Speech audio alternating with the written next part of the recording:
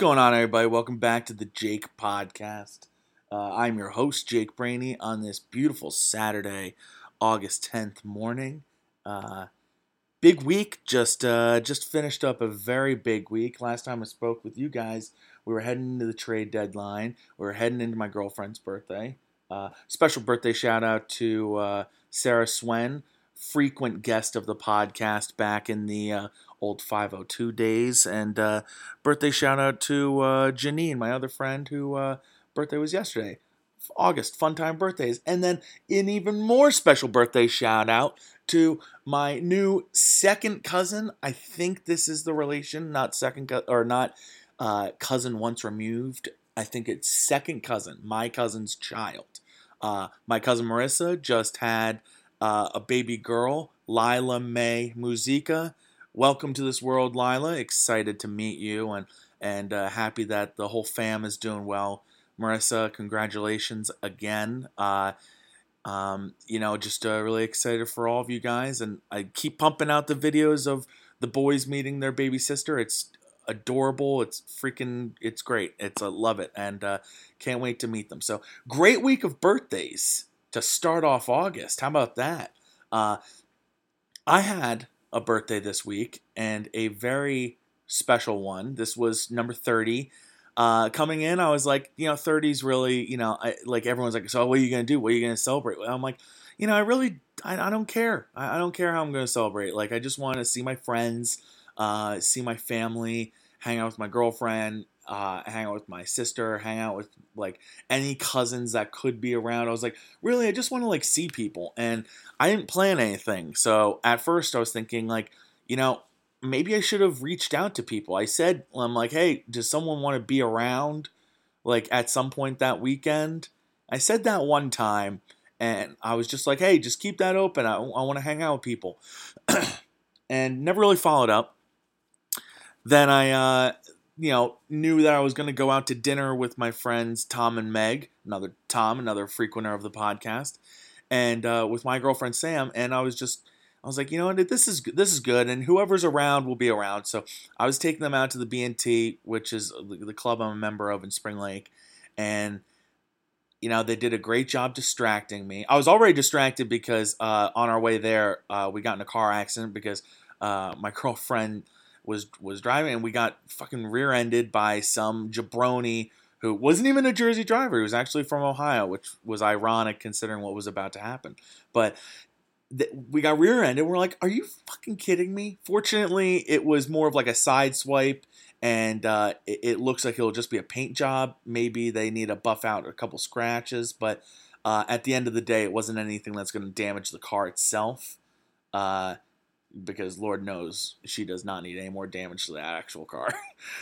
But it was, so we were a little distracted there, went to Tom's, and then went over to the B&T, the four of us, and wouldn't you know it, there was celebrating up top on the deck, and I was like, shit, there's a lot of people up there, like, not even thinking what it could possibly be about. And then we go up the stairs, and I'm thinking, hopefully there's not like a party for someone up here where like we're not going to be able to sit down and get our drinks. And by the time I'm like finishing this thought, I start to see a couple of my friends. I like peek through, and I'm like, wait a minute, that's Tara Stewart, that's Serena Vinci, that's my cousin Kate and her boyfriend Tony. What the and like by the time it came to me, everyone yelled surprise, and I'm like, you got to be kidding me. How did I not pick up on this? All the hints, and I couldn't ever get it. The fact that my girlfriend was on her phone constantly, no, I'm not giving her crap about that, but the fact that like, I was so surprised because everyone was like, how'd you know? Did you figure it out? And I'm like, no, I didn't figure it out because number one, the whole time leading up to it, I was curious to see. My girlfriend got me a very special trip in October that I didn't know what it was. So all of my focus was, what is that trip going to be? All right. So I was mostly distracted with that. And then we were talking about the car accident, and then I was telling a story on the way in, so I never really made the connection, even though there were orange balloons up there, and there were orange balloons in my house from when Sam got me balloons for my birthday, so I should have made that connection easier. If I was thinking more about it, I would have. But fortunately, Meg and Tom did a great job distracting me. Everyone that helped plan it, my parents, my sister, and Sam, did a great job, and all my friends and family that ended up being there. It was really special night. It was so much fun. At the club, we had a little cocktail hour, a couple appetizers, and it was a really nice night to take some pictures. It was a gorgeous, great evening. I'm so blessed, and I'm so happy that everyone could do it. So, big shout out to my group me friends that all were able to make it. We had a strong contingent, and I was happy to see everybody. Shout out to my parents for planning such an awesome event, and footing the bill for that. It was very generous and very cool, and everyone had a really good time. I know my sister never gets the amount of credit she deserves. Definitely not the amount of credit she thinks she deserves, but the amount of credit she deserves. So Maggie, big shout out. I know you had a lot to do with this party, and it was awesome. And of course, my wonderful girlfriend Sam, who definitely was at the middle of all of this and did an excellent job. I can't thank you enough. It was really touching. And my grandparents showed up. Thank you so much. My Aunt Joelle, my cousin Kate, and her boyfriend Tony. Awesome seeing everybody. And then we had some brainies come in to the party, which was so cool too.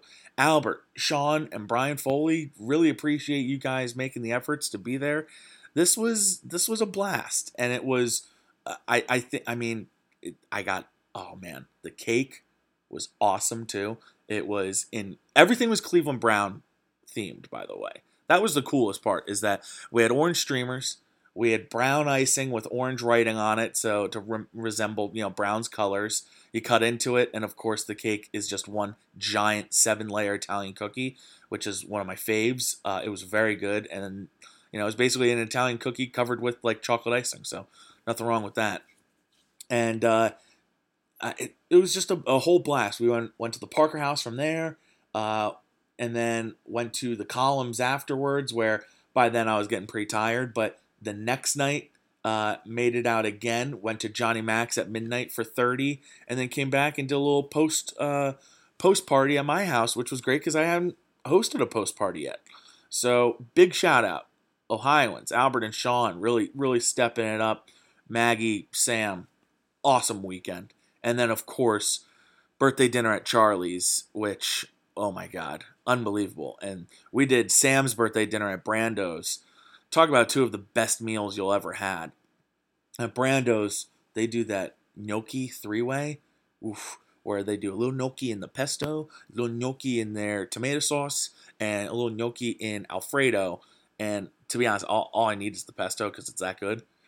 But between that and their burrata and their dessert, which is a pistachio ice cream cheesecake, it's unbelievable. Covered in caramel, too. That was awesome. But then Charlie's, Sam and I split halibut and the ribeye. And oh my God, couldn't have asked for a better combo. I mean, I know fish and steak don't usually go together like that, but we like to split things, and both of us wanted to have some halibut, but we were wondering if we wanted the whole halibut or not. And I was like, you know what? You're not going to get much better ribeyes than this one. It's like $55 piece of meat, and it is perfect. So it was unbelievable. And then being showered with gifts the whole weekend too. I mean, I know I'm 30, but do I really get all of these gifts and stuff? I big appreciation to everybody who had their hand in that. For those wondering, the surprise trip that Sam had planned, drum roll please, we're going to the Red River Showdown, whatever they're calling it now. We're going October 12th weekend, Oklahoma, Texas, in Dallas. I am thrilled because if you've listened to this podcast, which you probably have if you're listening right now, you will know that of the 5 things I want to go to, or 5 places I want to see, 5 games I want to be at, 5 destinations, every basic list of things I want to do, Texas, Oklahoma is at the root of all of it. I'm not a fan of either team, okay? I'm a fan of the Browns, which has Baker Mayfield, and he's like a very famous Oklahoma grad. So I pull for Oklahoma in the fact that so does Baker. But I am not a fan of either of those teams. I just appreciate a good rivalry and good football. And you know what? I've always wanted to see that one. I want to see Michigan, Ohio State. I want to see Notre Dame, USC. I want to see there are tons of games out there I want to see, but especially like there's some SEC rivalries, there's some Pac rivalries. There are so many, but at the root of all of them, Texas, Oklahoma. Sam listens. She looked it up. She was like, "This is all doable," so we're going, and it's going to be a blast. Don't know how I'm going to fit a high school football game in that weekend. Probably won't be able to, but I might need to go check out just like a football practice or something and find out what they love about high school football so much. Because you know what, while you're down there, you might as well, right? So super excited for that. I'm just thrilled. It is the best possible gift, and I'm speechless. I'm so happy, so excited, and that's going to be a great weekend. Add another great weekend to this fall because, wow, do I have a great schedule coming up. We got, after Labor Day, which is always a great weekend, get a couple fantasy football drafts in, get a couple great summer, this is like local summer starts when Labor Day kicks because a lot of people leave, but the weather stays. So, and the clubs are still open, the beaches are still open, so might as well. But after Labor Day, we got Browns home opener. Boom. So that's 2 Mondays I'm off in a row. Then we're going Charlie's wedding. Shout out Charlie and Janine. We're almost at a month right now. So big excitement for that. Big excitement. That'll be Red Bank too. So nice and local. Nice and local for me. Then Monday Night Football, Browns, Jets. Got to get on those tickets, actually. Got to really do that. Now that I know I didn't get the tickets for my birthday, got to get the actual tickets myself, which I'm excited to do. Probably go up with a couple Jets fans. Might have a little crankiness on the bus, either going up or going back. Who knows what's going on? But you know what? I've been in enemy territory before. I'm a big boy. I can hold my own. After the Jets-Browns Monday Night Football game, See Here Now, music festival in Asbury Park, headlined by the Lumineers and Dave Matthews Band, a little baby, and B-52s, Dropkick Murphys, lots of guests. Very excited. I've never really done anything like this, so I'm excited to see what happens, what it's like. I've got 2 tickets. Me and my girlfriend are going to go. It's just a bike ride up from where I live, so that's another thing that's exciting. Is that might not be able, might not have to drive to any of this shit. So big excitement for that. 2 weeks later, Adele and Nick's wedding, Rochester, New York. Shout out the Gabrielle Corey wedding. Mrs. Future or Future Mrs. Worldwide is what the hashtag is because Adele's at her bachelorette party right now. So shout out to those involved. Then the weekend after that, Texas, Oklahoma. And the weekend after that, my friend Brendan's engagement party.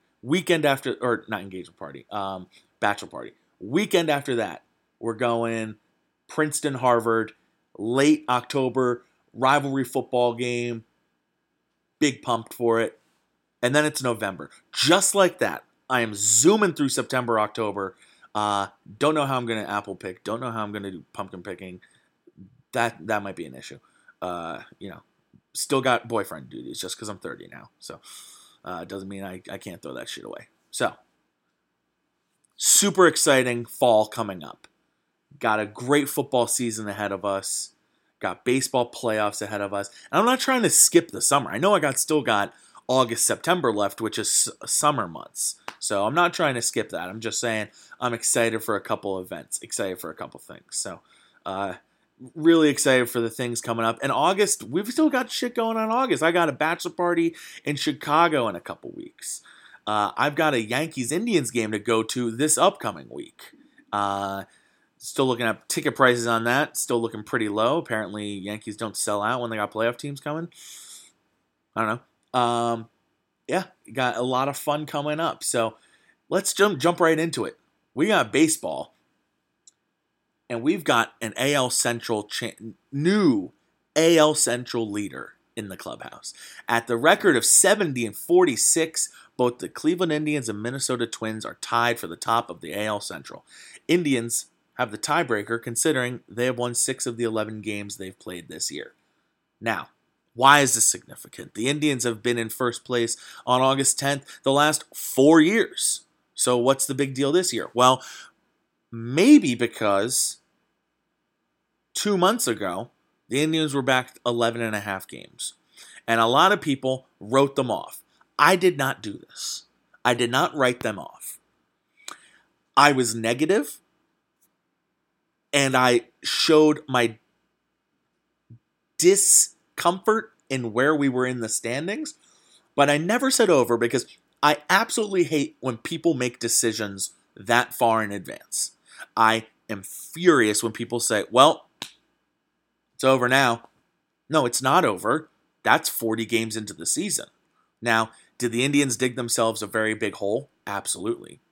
Is that hole still there? Yeah, because there are still 50-something games left. So it's not as though, or 40-something games, I think 47 games left. It's not as though this hole is undone. They still have a lot of games left. They still have, I think, 8 games with the Twins left, which are going to be crucial. They got tonight and tomorrow, which is big because the Indians just went through their aces. Clevenger and Bieber were spectacular to get them back to this mark, but they're going to have a tougher schedule because now they have Plucko and Plesac, who, no offense to the young guys, they don't have the same panache as the last two. So we'll see how that goes. But something Indians fans have to realize is that hole that they dug themselves, that's still going to be affecting them all season, because if they've been playing like this since that hole, and that hole didn't exist, they'd be up a couple games right now. So the hole still exists. They dug out of it, but they did a lot of the heavy lifting from behind instead of heavy lifting when they're like in front, like they've had in years past, where it's like, okay. But they're on a 97-game win pace. They are the 4th best team in baseball. The only teams with better records than them are the Dodgers, Astros, Yankees. So, for all the people that are freaking out about the Indians, and I was negative, I was freaking out, so, I'll even throw myself into that. It's good that you calmed down. It's bad if you said it was over, because it certainly isn't over. They haven't done shit yet, but they are tied for the division lead. Now, how'd they get here, okay? Last week was the trade deadline. Now, a lot of teams that are looking like playoff teams don't usually trade away a starting pitcher like Trevor Bauer. But that's what the Indians did. And like I discussed on last week's podcast, it wasn't a trade Trevor Bauer because they're selling move, right? They weren't going to deal him unless they were getting major league prospects back in return. And that's what they got. They got Yasiel Puig, who will be a rental for 1 year. They got Franmil Reyes, who, even though he has struggled since coming over to the Tribe, has shown with the Padres the dude can mash. He is a monster. He's literally bigger than Myles Garrett. Dude is a monster who can mash, and that is not a play on the monster mash, even though I might start playing that when he does well. And then they got 3 minor league pitchers, one being lefty starter Logan Allen, who was very highly touted Padres starter, one of the top 100 prospects in baseball. So they got there, and he's 22, but he's already at AAA. So there's a chance, we could see him in 2 years being a young starter in this rotation. I got to say, a pretty good haul for Trevor Bauer, for a guy that they were going to lose after next season and probably had to trade this offseason because they just can't afford him. And people don't understand when I say they can't afford him as, well, it's going to hurt them in the long run if they keep him. No, they literally can't pay him. They don't have the money to pay all of these players. So they had to do something. So, literally, or they're going to be fucking in trouble money-wise. So when you hear me say, they couldn't pay him, it's not like they're cheap. It's no, they don't have money. So they had to deal him. They did. And what did they do? They dealt him out of not only the division, but the league. So he's not helping the Yankees. He's not helping the Astros. He's not helping the Twins. Those are enormous stakes that like people are forgetting. They're like, oh, why wouldn't you just trade him to New York and get Clint Frazier and a prospect? It's like, well, because then he's on the Yankees. So, and then he's a roadblock for you, and he's going to have revenge against you saying, I'm going to beat you in the playoffs. I don't want that. Trading him to the Reds is as good as it gets, as even though that's the next closest team, he couldn't be farther away from hurting the Indians. So we'll see him in the Ohio Cup next year, but that's about it. Because then after next year, he's going to sign his one-year deals, and he'll be signing max money on one-year deals for as long as he wants. And it's probably not going to work out for him, even though it might. I don't really know. I don't really care. I appreciated everything Trevor brought here. He was super passionate. He even went to an Indians game after being traded as a fan. He went to the game as a fan, and it was very surreal seeing him there because you could see, like, you know what? He might think, I didn't want to get traded from here. I wanted to be part of this because now all of a sudden you're a part of the Cincinnati Reds who, they're technically in the wild card hunt, even though they're really not. So don't know what the plan is there for the Reds going into next season. But I gotta imagine Trevor Bauer, he's probably going to start missing these. We're going to be a playoff team with the Cleveland Indians. So, but you traded Trevor Bauer. That's all they traded. And they got back 2 sluggers in Puig and Reyes, and 3 minor leaguers, including Logan Allen, including this guy, Scott Wood, I think his name's Scott Wood, who is another lefty and another one that helps bolster the Indians' top 30 prospects. And then they get a young third base prospect who has been mashing, just in rookie ball, but he's a teenager. So they got 5 players for Trevor Bauer. Yasiel Puig is a year rental. It'd be cool to bring him back because I love his energy and stuff. So who knows? Maybe it works out and they bring him back. But if anything, he's been great since coming over. Reyes has struggled, but they have him for 5 years, and he's getting paid under market dollar. And they have 3 prospects that they can work with. Great haul for Trevor Bauer. Now, you lose Bauer in the rotation, but the Indians' rotation is one of the deepest in baseball, if not definitely the deepest. Shane Bieber is an ace, if you haven't learned. All-Star Game MVP. He's in the Cy Young category right now. Just shut down the Twins last night. Dude is awesome. Guy's 12th win. The guy's freaking awesome. Mike Clevenger, he's back to old form. His ERA's sitting at a cool 3.0 right now, and he is pitching like he did pre-injury, and it is exciting to see him back because you know what? He's going to be fresh for the playoffs because he missed 2 months. And it was too bad because he started the season off as hot as can be. In 2 starts, only gave up 1 hit, and then had to be sidelined with a back injury for 2 months. But he's back now, and he's looking great. Then you've got a couple young guys, Zach Plesac, Plutko, Aaron Chevalier, who nobody really knew before the season outside of Indians fans, and these guys have really carried the weight really well. Chevalier only 2 starts, but has only given up 1 run in 12 innings. Plutko, his ERA is around 4.5, but he's done a really good job where most of that ERA has come from like 3 bad starts. And Zach Plesac has been like Rookie of the Year for the Indians. And it looks like all of a sudden, this guy who was, a injury project that they drafted, they're like, okay, well, we're taking him because he's injured, but, that's why he's this low, but they took a chance on him. He came back in 2 years, and all of a sudden that 2016 draft where they got Bieber and Plesac, starting to look pretty friggin' good. Now that these guys are 24 years old and going to be in the rotation for the next 6-7 years. Pretty awesome about that. So that's how they round out the rotation, and you're probably noticing, okay, some familiar names are gone. Jeffrey Rodriguez started the season. He's on the IL, but he may return at some point. Who knows? But Carlos Carrasco is coming back from leukemia. Hashtag Cookie Strong. And Corey Kluber has been making big strides. He's making all of his starts down at AAA right now, but he's going to be back at some point. And Danny Salazar made his return from 2 years plus of absence. Now he went right back onto the injured list, which is sad, hilarious, typical, whatever you want to look at it, because, they paid him $4.5 million this year, even knowing that he might not come back from his injury. For a small market team that can't afford Michael Brantley at $16 million, paying Danny Salazar $4.5 has really fucking stung this year. Especially since Brantley is an MVP candidate in Houston, a team we're trying to chase right now.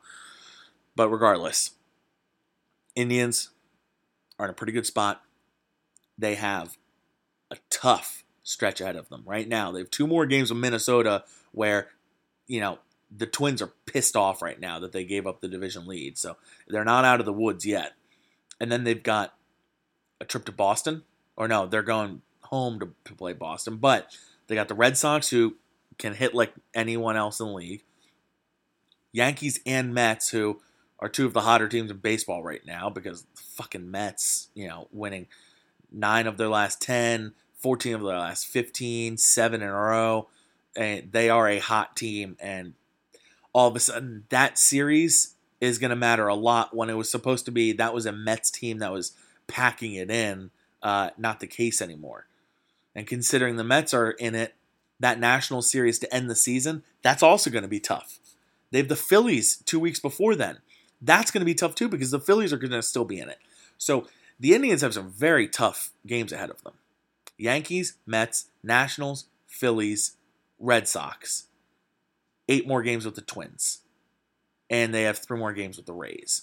I mean, outside of the Astros and the A's, they're pretty much playing every playoff team that you can think of, or actually any team that's like battling for it. So the Indians have a tough schedule ahead of them, but it's good to see that on August 10th, you wake up and the Indians are in first place in their division. Now, it's up to them. It is 100% in their hands. It's not like they need this from that, they need this from Minnesota. It is in their hands. You have 8 games in Minnesota. If you win 5 or 6 of them, that puts you in a pretty good spot to win the division. And you need to because Minnesota has a much easier schedule. Indians only play the Royals with 3 more games with the Royals. Okay? And I think they have 6 more games with Detroit and 6 more games with Chicago. It's not a lot. Royals have like twice, or Twins have like twice that much.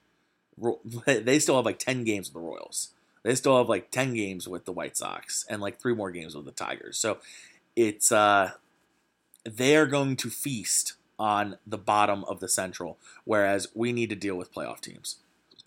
But it's exciting. Mid-August, in the playoff hunt, in the division lead. Let's get it. Let's go. Let's go. It's the dog days of the summer. Indians are the hottest team since July 1st. Let's have some fun. All right, so moving off of baseball. That was a good 20 minutes of baseball. Football is back. And it is back. It is so back. Cleveland Browns this week, heading out of their first week of training camp into their first preseason football game. Trade Duke Johnson to the Houston Texans. Now, does this help them for 2019? No, not on the field. Maybe in the locker room because maybe we don't know what was happening behind closed doors. Maybe it was like, look, we need to trade Duke right now because it is bad for the running backs right now that he's here. It is bad for the offense. It's bad for the team. Any of these could be the thing. I know there are a lot of Duke defenders and there are Duke haters out there. I'm not either. I'm not going to defend the guy when we don't know. All we know about him is that he wants a trade. He deleted all of the stuff from the Browns before he was traded on his Instagram and stuff.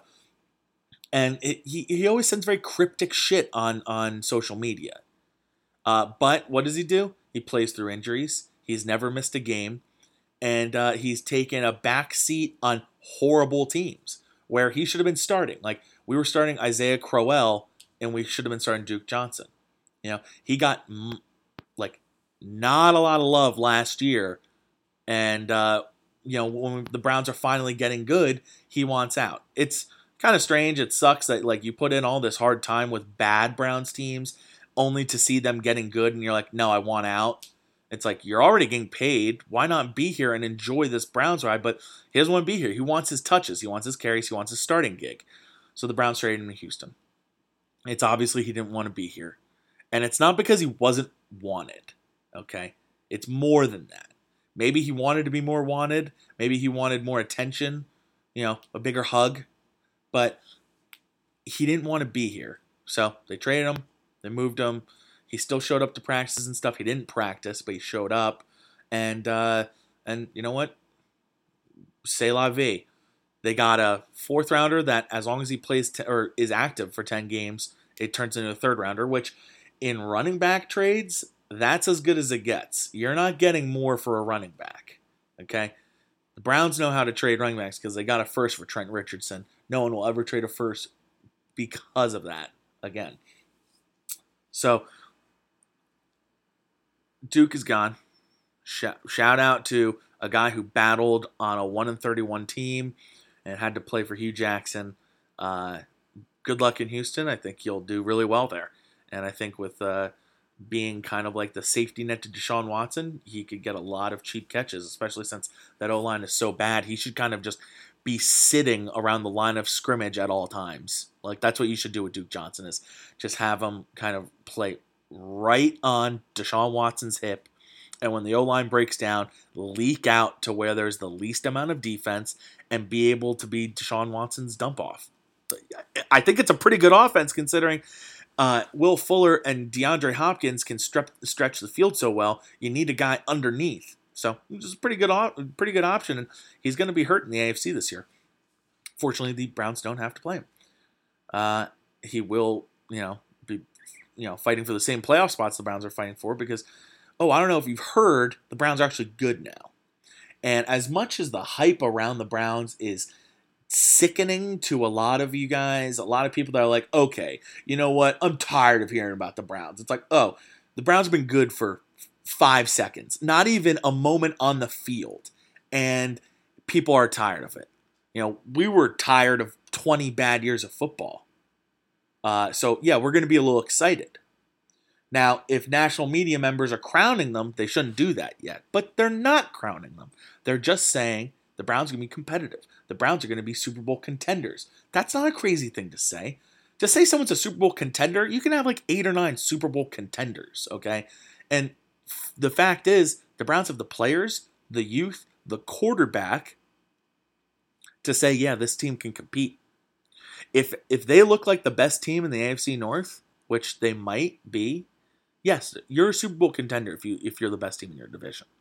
So I don't understand why people hate that so much. The Browns need to win their division. That's the goal. Now, what do I want from this season? I just want steps forward. They're 7-8-1 last year. I want a fucking winning record. I want a playoff spot. I want the AFC North, and I want a playoff win. I want to beat the fucking Patriots. I want to go to the Super Bowl, and I want to win that.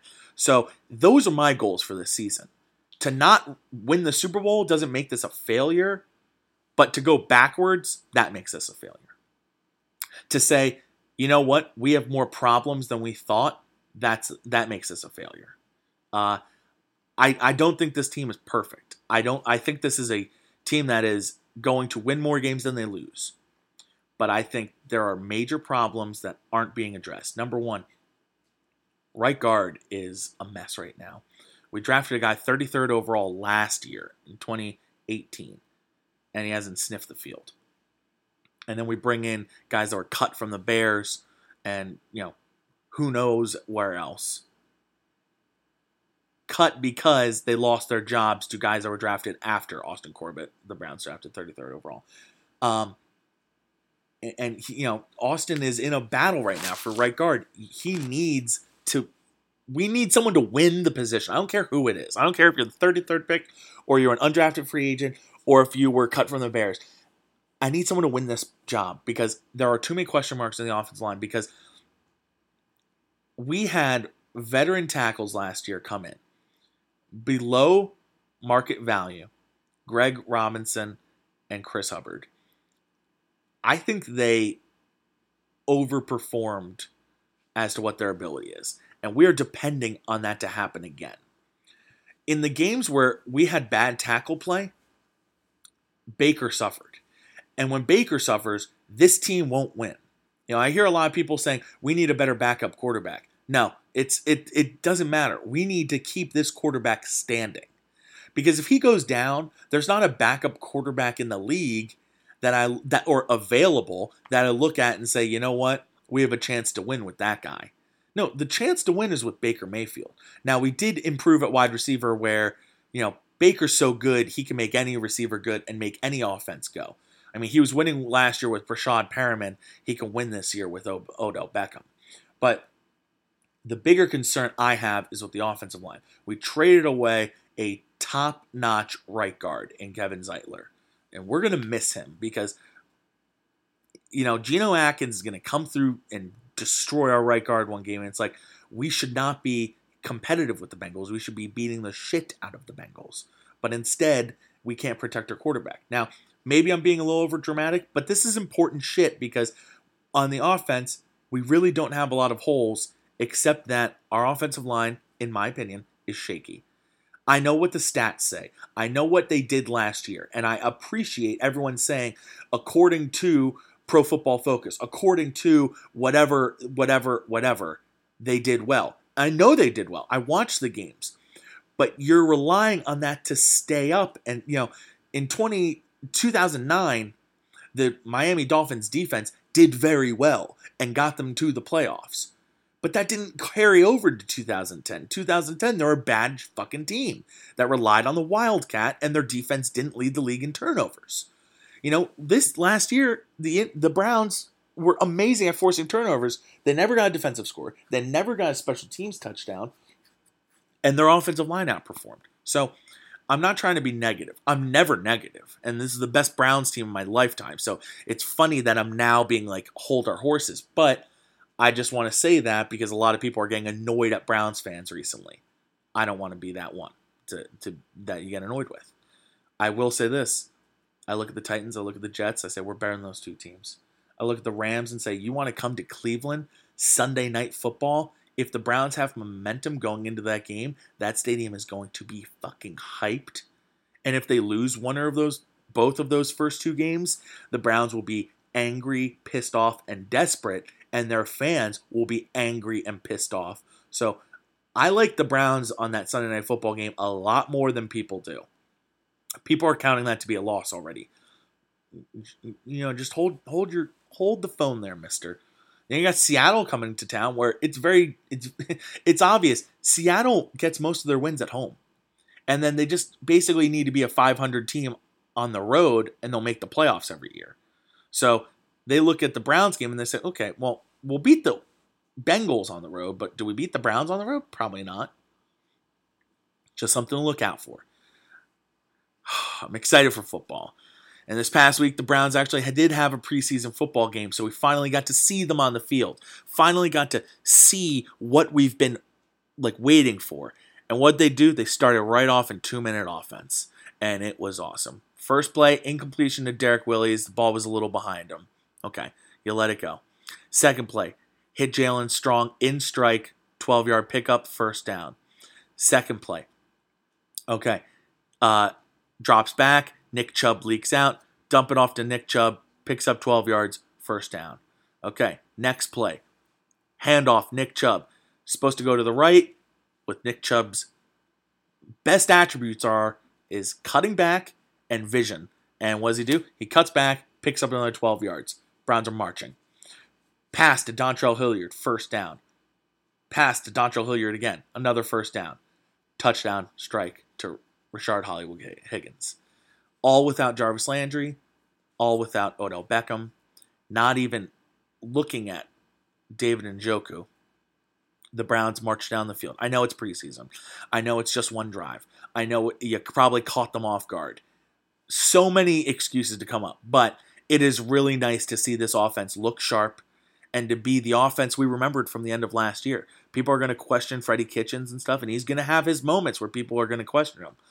But this was exciting stuff, and it was exciting to see the Browns get back out there. They dominated in the win. They won 30-10, and they also That was with 2 fumbles inside the 10-yard line. One right at the goal line, another around like the 5-6. That, you know what? Even if you add 6 more points there, or they should have had the touchdown, the Dontrell Hilliard one. Missed an extra point as well. The kicking fiasco is going to fucking drive me nuts. I'd rather we just go for 2 every time and go for it on 4th downs and punt, when needed, because honestly, kicker is just way too much up in the air. We're going to be kicking ourselves over kicker this year. But Browns kicked ass. It was awesome. Mack Wilson had a pick 6. The rookie, he had another interception. Greedy Williams had an interception.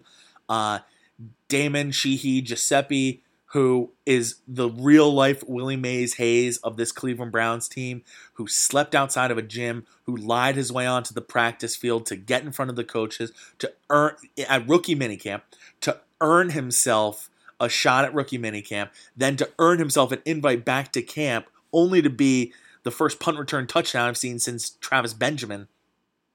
It's beautiful. It's a beautiful story, and I really hope this guy sticks. If you saw the touchdown, 86-yard punt return, he was barely touched.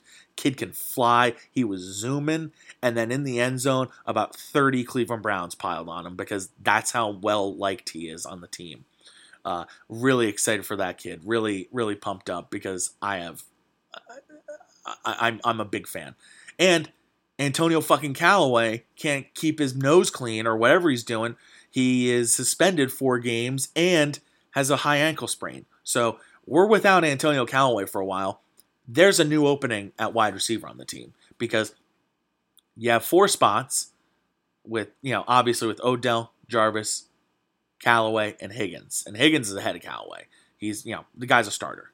Him and Baker have too good of a rapport. He's too reliable as a receiver.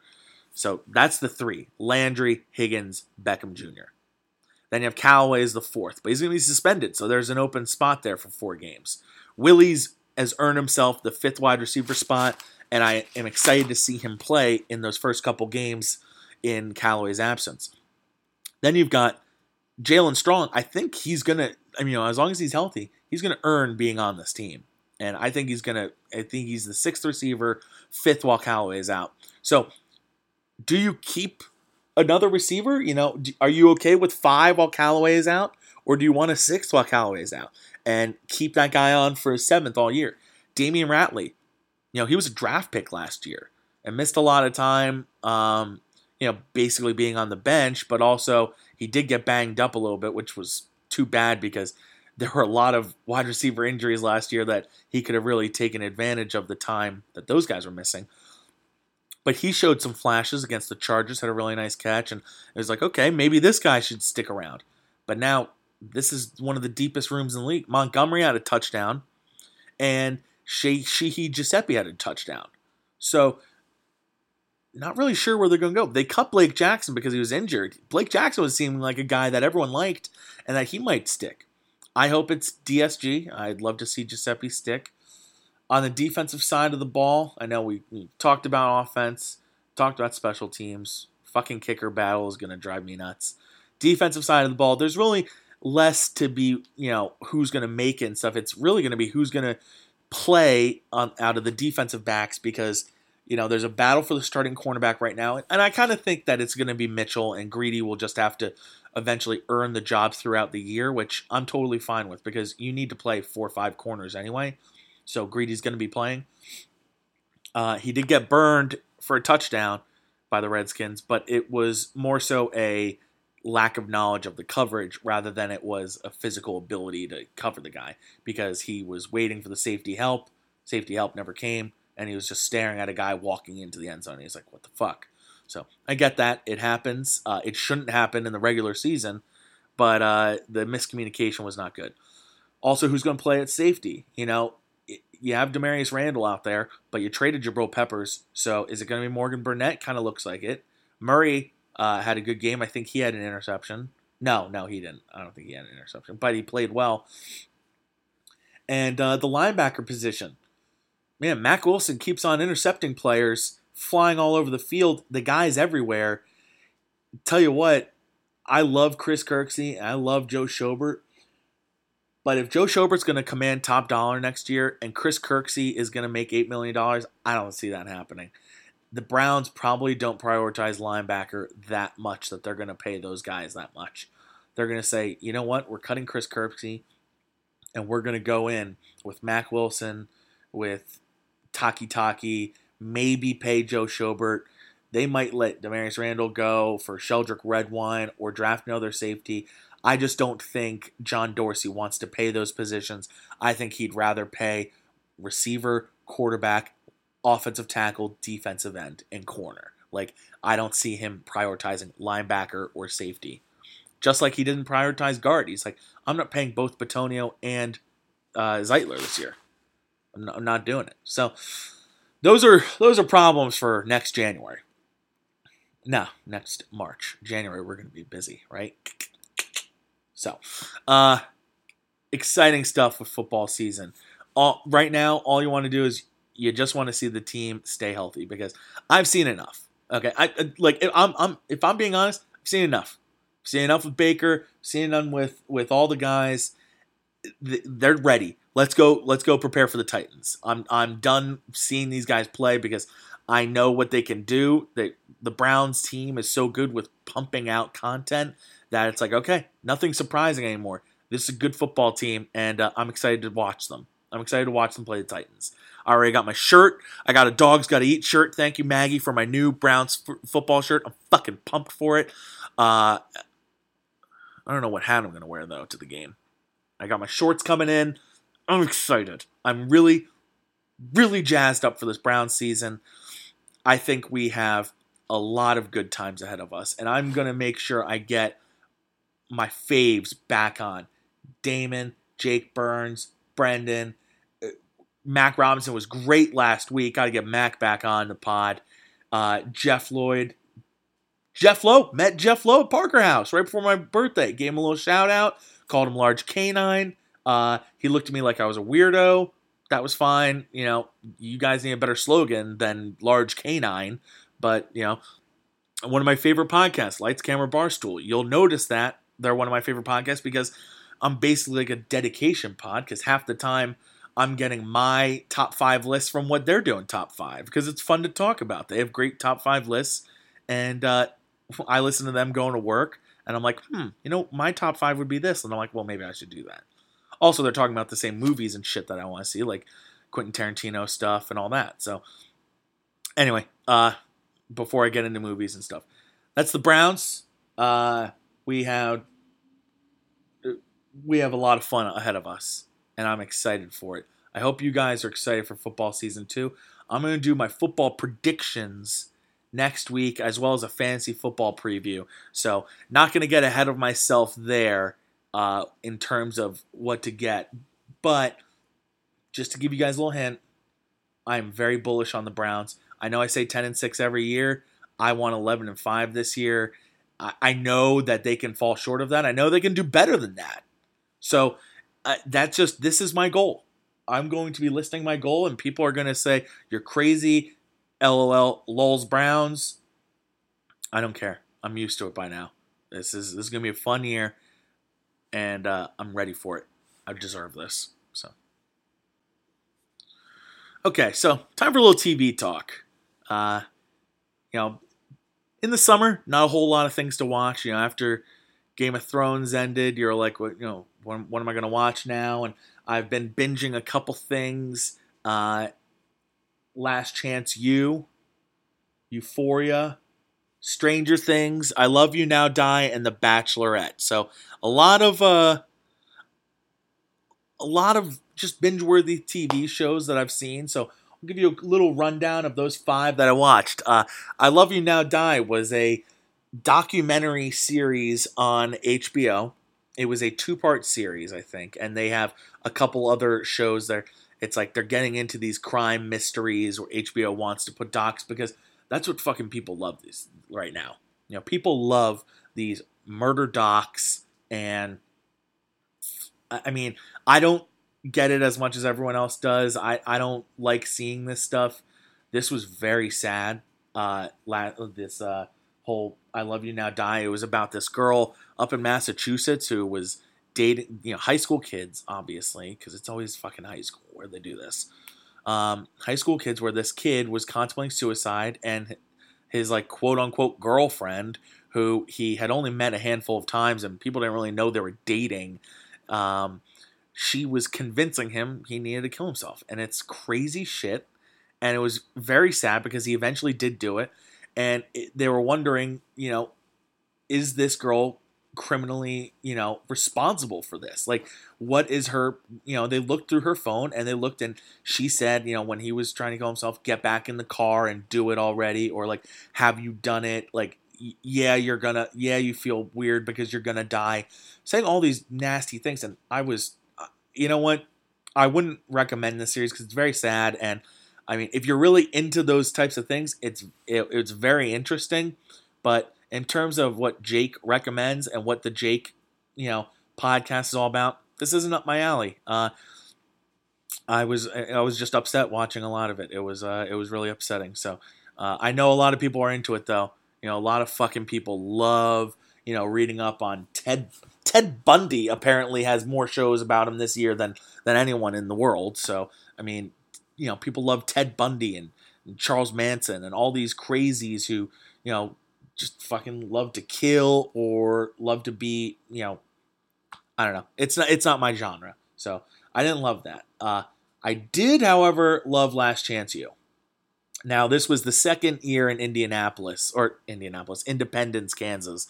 The first year they had a very strong season, and this was a historically bad team, so to see them have a good season was like a big deal.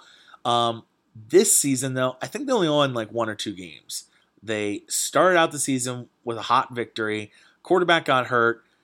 They had a quarterback carousel like the whole fucking season. Even when the quarterback came back, he sucked. He was a Georgia Tech transfer, and lo and behold, if you're not good enough to play quarterback at Georgia Tech, you're probably not that good at throwing because their quarterbacks can't throw at all. So that wasn't a surprise. I should have seen that coming, that he was worse than I thought. But you know what? It was still a fun season. And the way it ended with this whole, like, he said, the coach, Jason Brown, who we knew was going to get, like, he just has way too much bad shit on TV to keep his job. And he called his German player, he said, "I'm your new Hitler," which, for being honest, that's not the most offensive thing to tell a German. It's a lot more offensive if he said that to a Jewish player, but he said to the German reported it to the newspaper, and, well, shit, now you're fired. And Jason Brown got fired, and he's looking for a job out in, like, California or something. And I think Last Chance U just started filming at a brand new location. So we're done with Independence, but it's a fun series. I love watching anything football related. It's a combination of Friday Night Lights and Hard Knocks to me. It's a great combo because I don't think Hard Knocks is that great. They constantly disappoint. I think really the only reason people like Hard Knocks is because it's just football from a different angle, and I love that angle of it. I just wish they did more with it because they're not that good of it. I think Building the Browns is better than Hard Knocks because they focus on actual fucking players and not guys that are going to get cut. I'm looking back at that Browns team last year. It's not to get on Hard Knocks too much, but I'm looking at that Browns team last year and I'm thinking, how'd you spend so much fucking time on guys that weren't going to make the team? Devin Kajust, Nate Orchard, Carl Nassib. I mean, all these guys that were like, okay, they're fighting to make the team. They're probably Brogan Roback.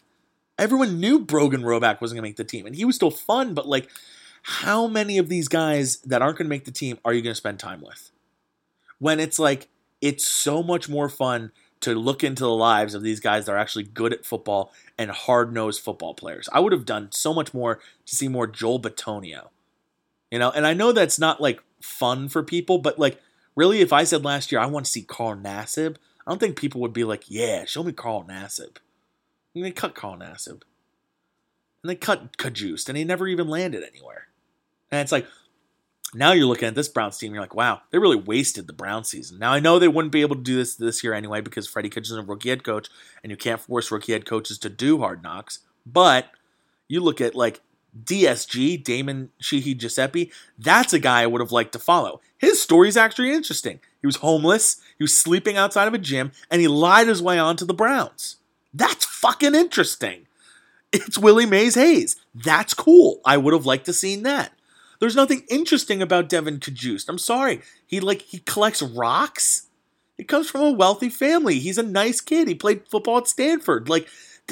That's not a lot of interesting. He's a lot like a lot of other NFL players.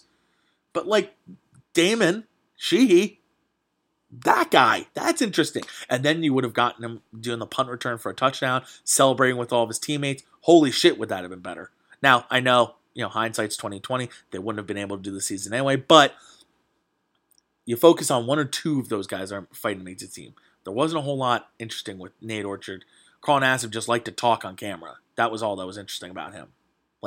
He just knew the camera was on, and he liked to, yell and say shit, and it's all right, well, whatever. I don't know. Going into Hard Knocks this year, you got John Gruden, you got Derek Carr, Antonio Brown.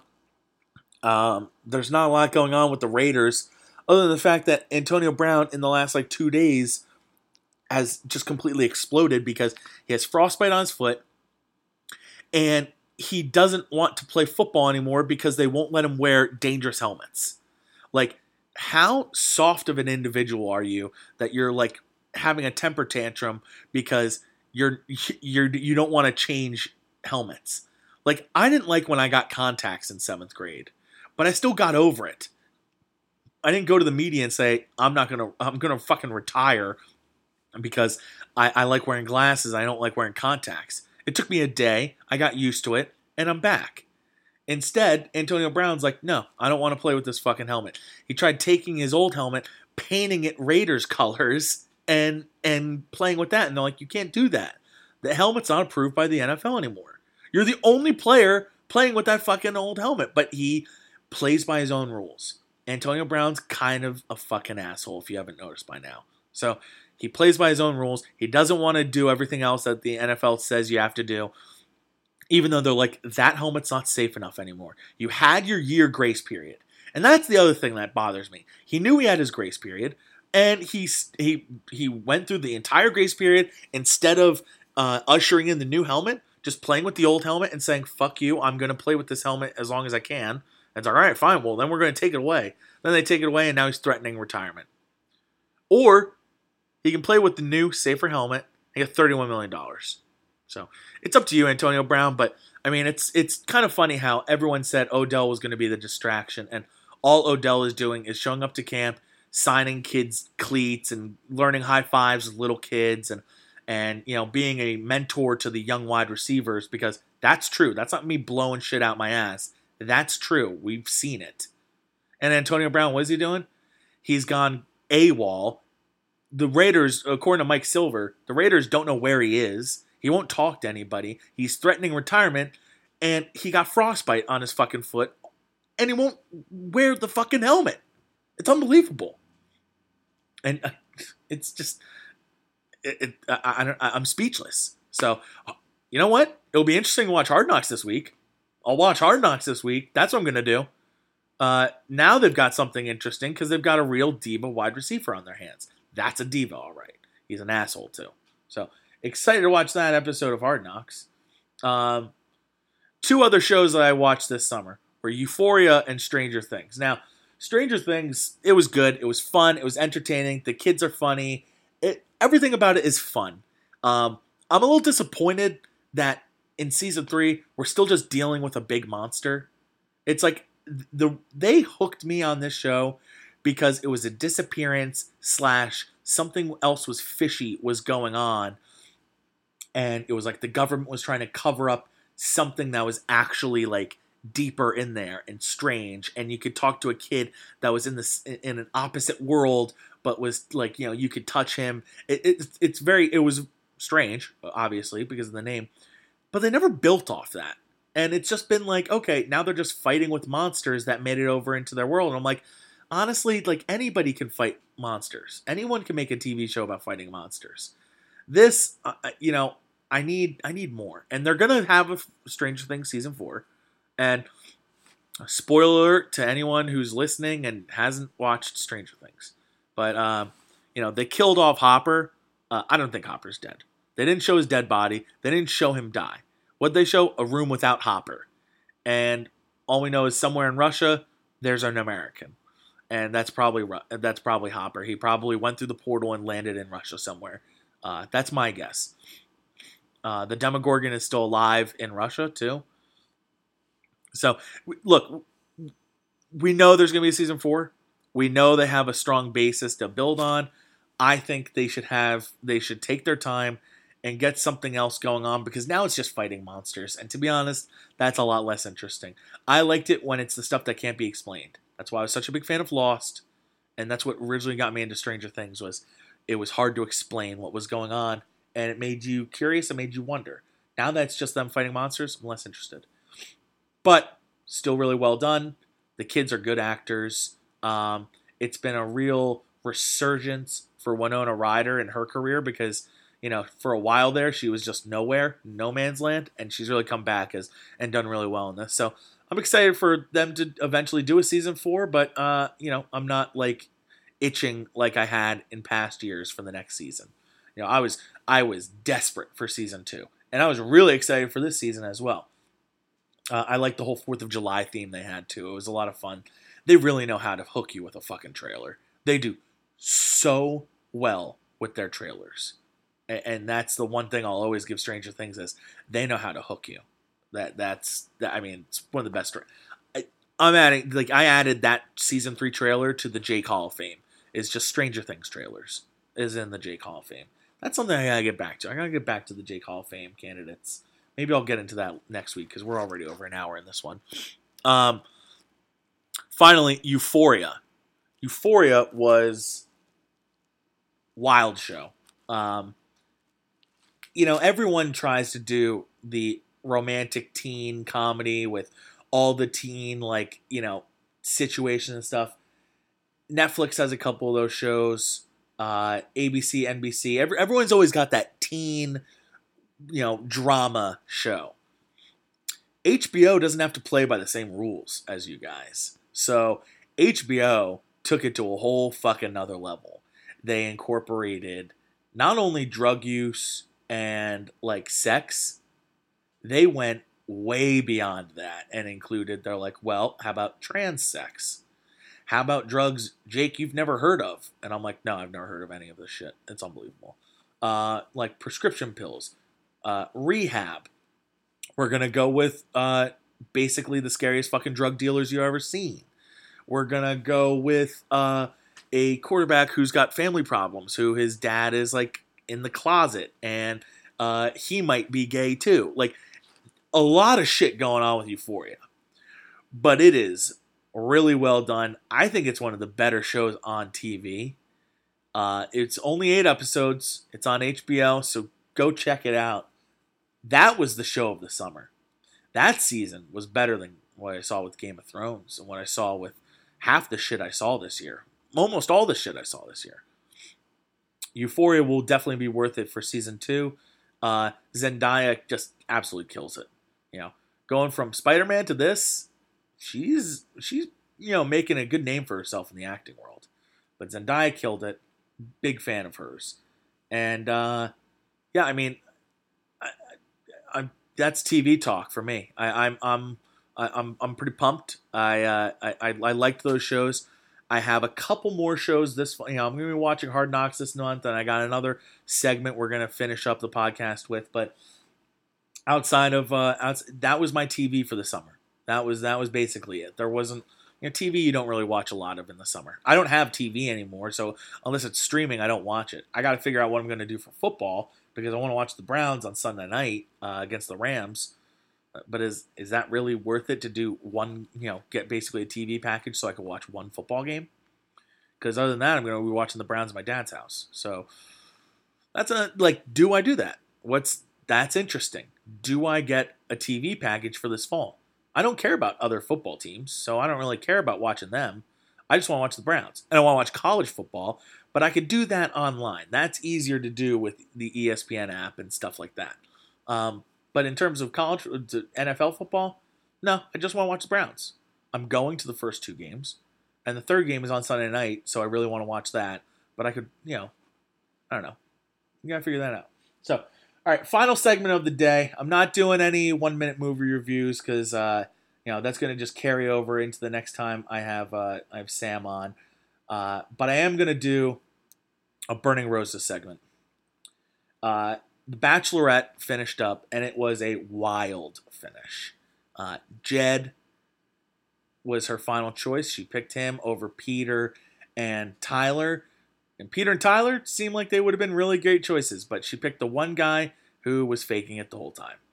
And he even told her that months ago. He said he came here for music. He came here and fell in love with her. She fell for that. She fell for him. She dumped the other guys, and now she wants them to give him her chance. Her and Tyler went on a date after the final rose, and everyone was excited. I was too. And then he was like, okay, that was it. One date. And then he went on a date with Gigi Hadid 2 nights later. And she has the nerve to be like, oh, I thought I was going to get more than 2 nights. And it's like, you know what? Sorry. This is the real world now. It's not The Bachelor or The Bachelorette anymore, where you get to dictate the rules and you get to tell all these guys what. This is the real world. Welcome to the real world. So she made a bad choice with Jed. She knew the family didn't like her. She knew her family didn't like him. And she knew he came there for music only. Yet, she still picked him. And then it turns out he didn't properly dump a girl when he came onto the show. He led her on to believe they're still together. Never broke up with her. Said, I love you when he left. And, look at that backfire. It backfired poorly on poor Hannah B. And I do feel bad for her. But I'm not surprised in this ending. Because when they picked her, I said, she's going to fall for a guy. And she's not going to figure out that he's not into her. And that's exactly what happened. That's exactly what I said was going to happen. And that's exactly what happened. He's not into her. I'm sorry, Hannah B. But now we move on. They have plenty of good options for The Bachelor. They have Mike, who could be the first black bachelor, which he'd be a great choice. Great choice. And then, of course, they have the other 2 finalists, Peter and Tyler. Who, it depends on, if those guys want to do it, because Tyler's, dating models now. It's good for him. You do your thing, Tyler. But I think they'd both be very watchable bachelors. And that would do them well. They need someone that, people would get into. They don't need to go off the beaten path with like they have in the last few years. Colton was a risky choice. It worked out really well. But Ari, shitty choice. Nick Vial, shitty choice. Whoever was before them, the other Bens and shit, they were all bad choices. So, they need a good choice here. And a good choice, that'd be Tyler, Mike, or Pete. And it really comes down to how Bachelor in Paradise unfolds. That's right. So we're going to jump right into that. This Burning Roses episode is a BIP preview. We are through 1 week, and Bachelor in Paradise is fucking amazing. The story's all about Blake right now, because before coming on Bachelor in Paradise, he was hooking up with Christina, where they were together for 6 months. Then at Stagecoach, which I think is apparently this music festival in Texas or something, he hooked up with Christina one night, and then the next night hooked up with Caitlyn. Now, it sounds like he didn't want anyone to know about him hooking up with Caitlyn. But Christina knew. So I don't really know the details of, was he hiding her from Christina? Was he and Christina not a thing? But she was hurt by it. She was hurt. And Caitlyn was hurt by the way that he acted like nothing happened and swept it under the rug. Then she approached him about it. It looked bad on TV. And what does he do?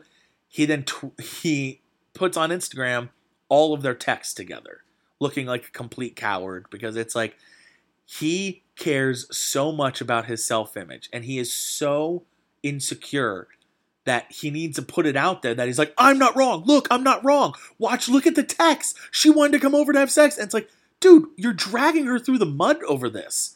When all you should have did is approached her like a real man and say, hey, listen, I know both of us, have had our thing in the past, but I kind of came here to, see if I could do something new, see for something new.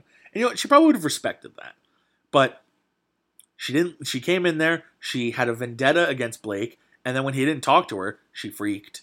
And now it comes down to, we haven't even seen a rose ceremony yet. We've watched 4 hours of Paradise, and we don't even have a rose ceremony. The guys are handing out the roses, so the guys have the power. Christina and Kaylin have already made their moves onto other guys because they know Blake's not going to pick them. This season is going to be so much more than just Blake, too, because I've had enough of his drama already, and Kaylin has, really only been on Paradise to talk about him. So we'll see how they do, but she roped in Cam like a sucker. She just sees it. She's like, hey, I feel bad. I feel like we haven't gotten to know each other yet, and gives him the rub on the arm, knowing that he has a rose and he has no one to give it to. And she's just like, isn't this so crazy? And then makes out with him. And it's like, and then Cam, such a fucking idiot. He's like, okay, yeah, I'll just give her my rose. I'm like, you stupid idiot. You're going home next week. It's so funny. But you know what? Whatever. Cam deserves it. He's such a piece of shit. But then Blake, I don't know what he's going to do. There are a couple relationships forming. Nothing is that interesting right now. It's just knowing that everyone's going to fucking cry this season is going to be so much fun. So excited for another season of Bachelor in Paradise. This show is wild. I finally got my sister and my mom to start watching it. My sister's like, no, my roommate's been having me watch this for the last couple years. I'm like, Maggie, I've been telling you to watch Bachelor for almost 10 years now, so don't give me that shit. Oh, it's good. It's good to be back in Paradise. August is such a fun fucking month.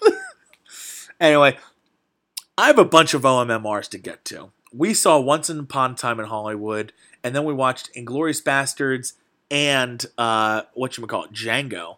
So, got a lot of things to get to, but this has been a long podcast. And I'm kind of done talking. And I'd like to have guests on to talk OMMR. So, no MMRs this week, no top 5. It's a straight up baseball, football, and TV review, right? That's all we did. So, anyway, thank you all for listening. It's been a pleasure. I'm going to go to a little day party right now. Have a little fun, and appreciate y'all listening. I will be back next week. We're going to do NFL predictions. We're going to do a bunch of movie reviews. Got a couple Quentin Tarantino ones. Maybe do a top 5 around that. So, thanks for listening. Come back next week. Everyone have a great weekend.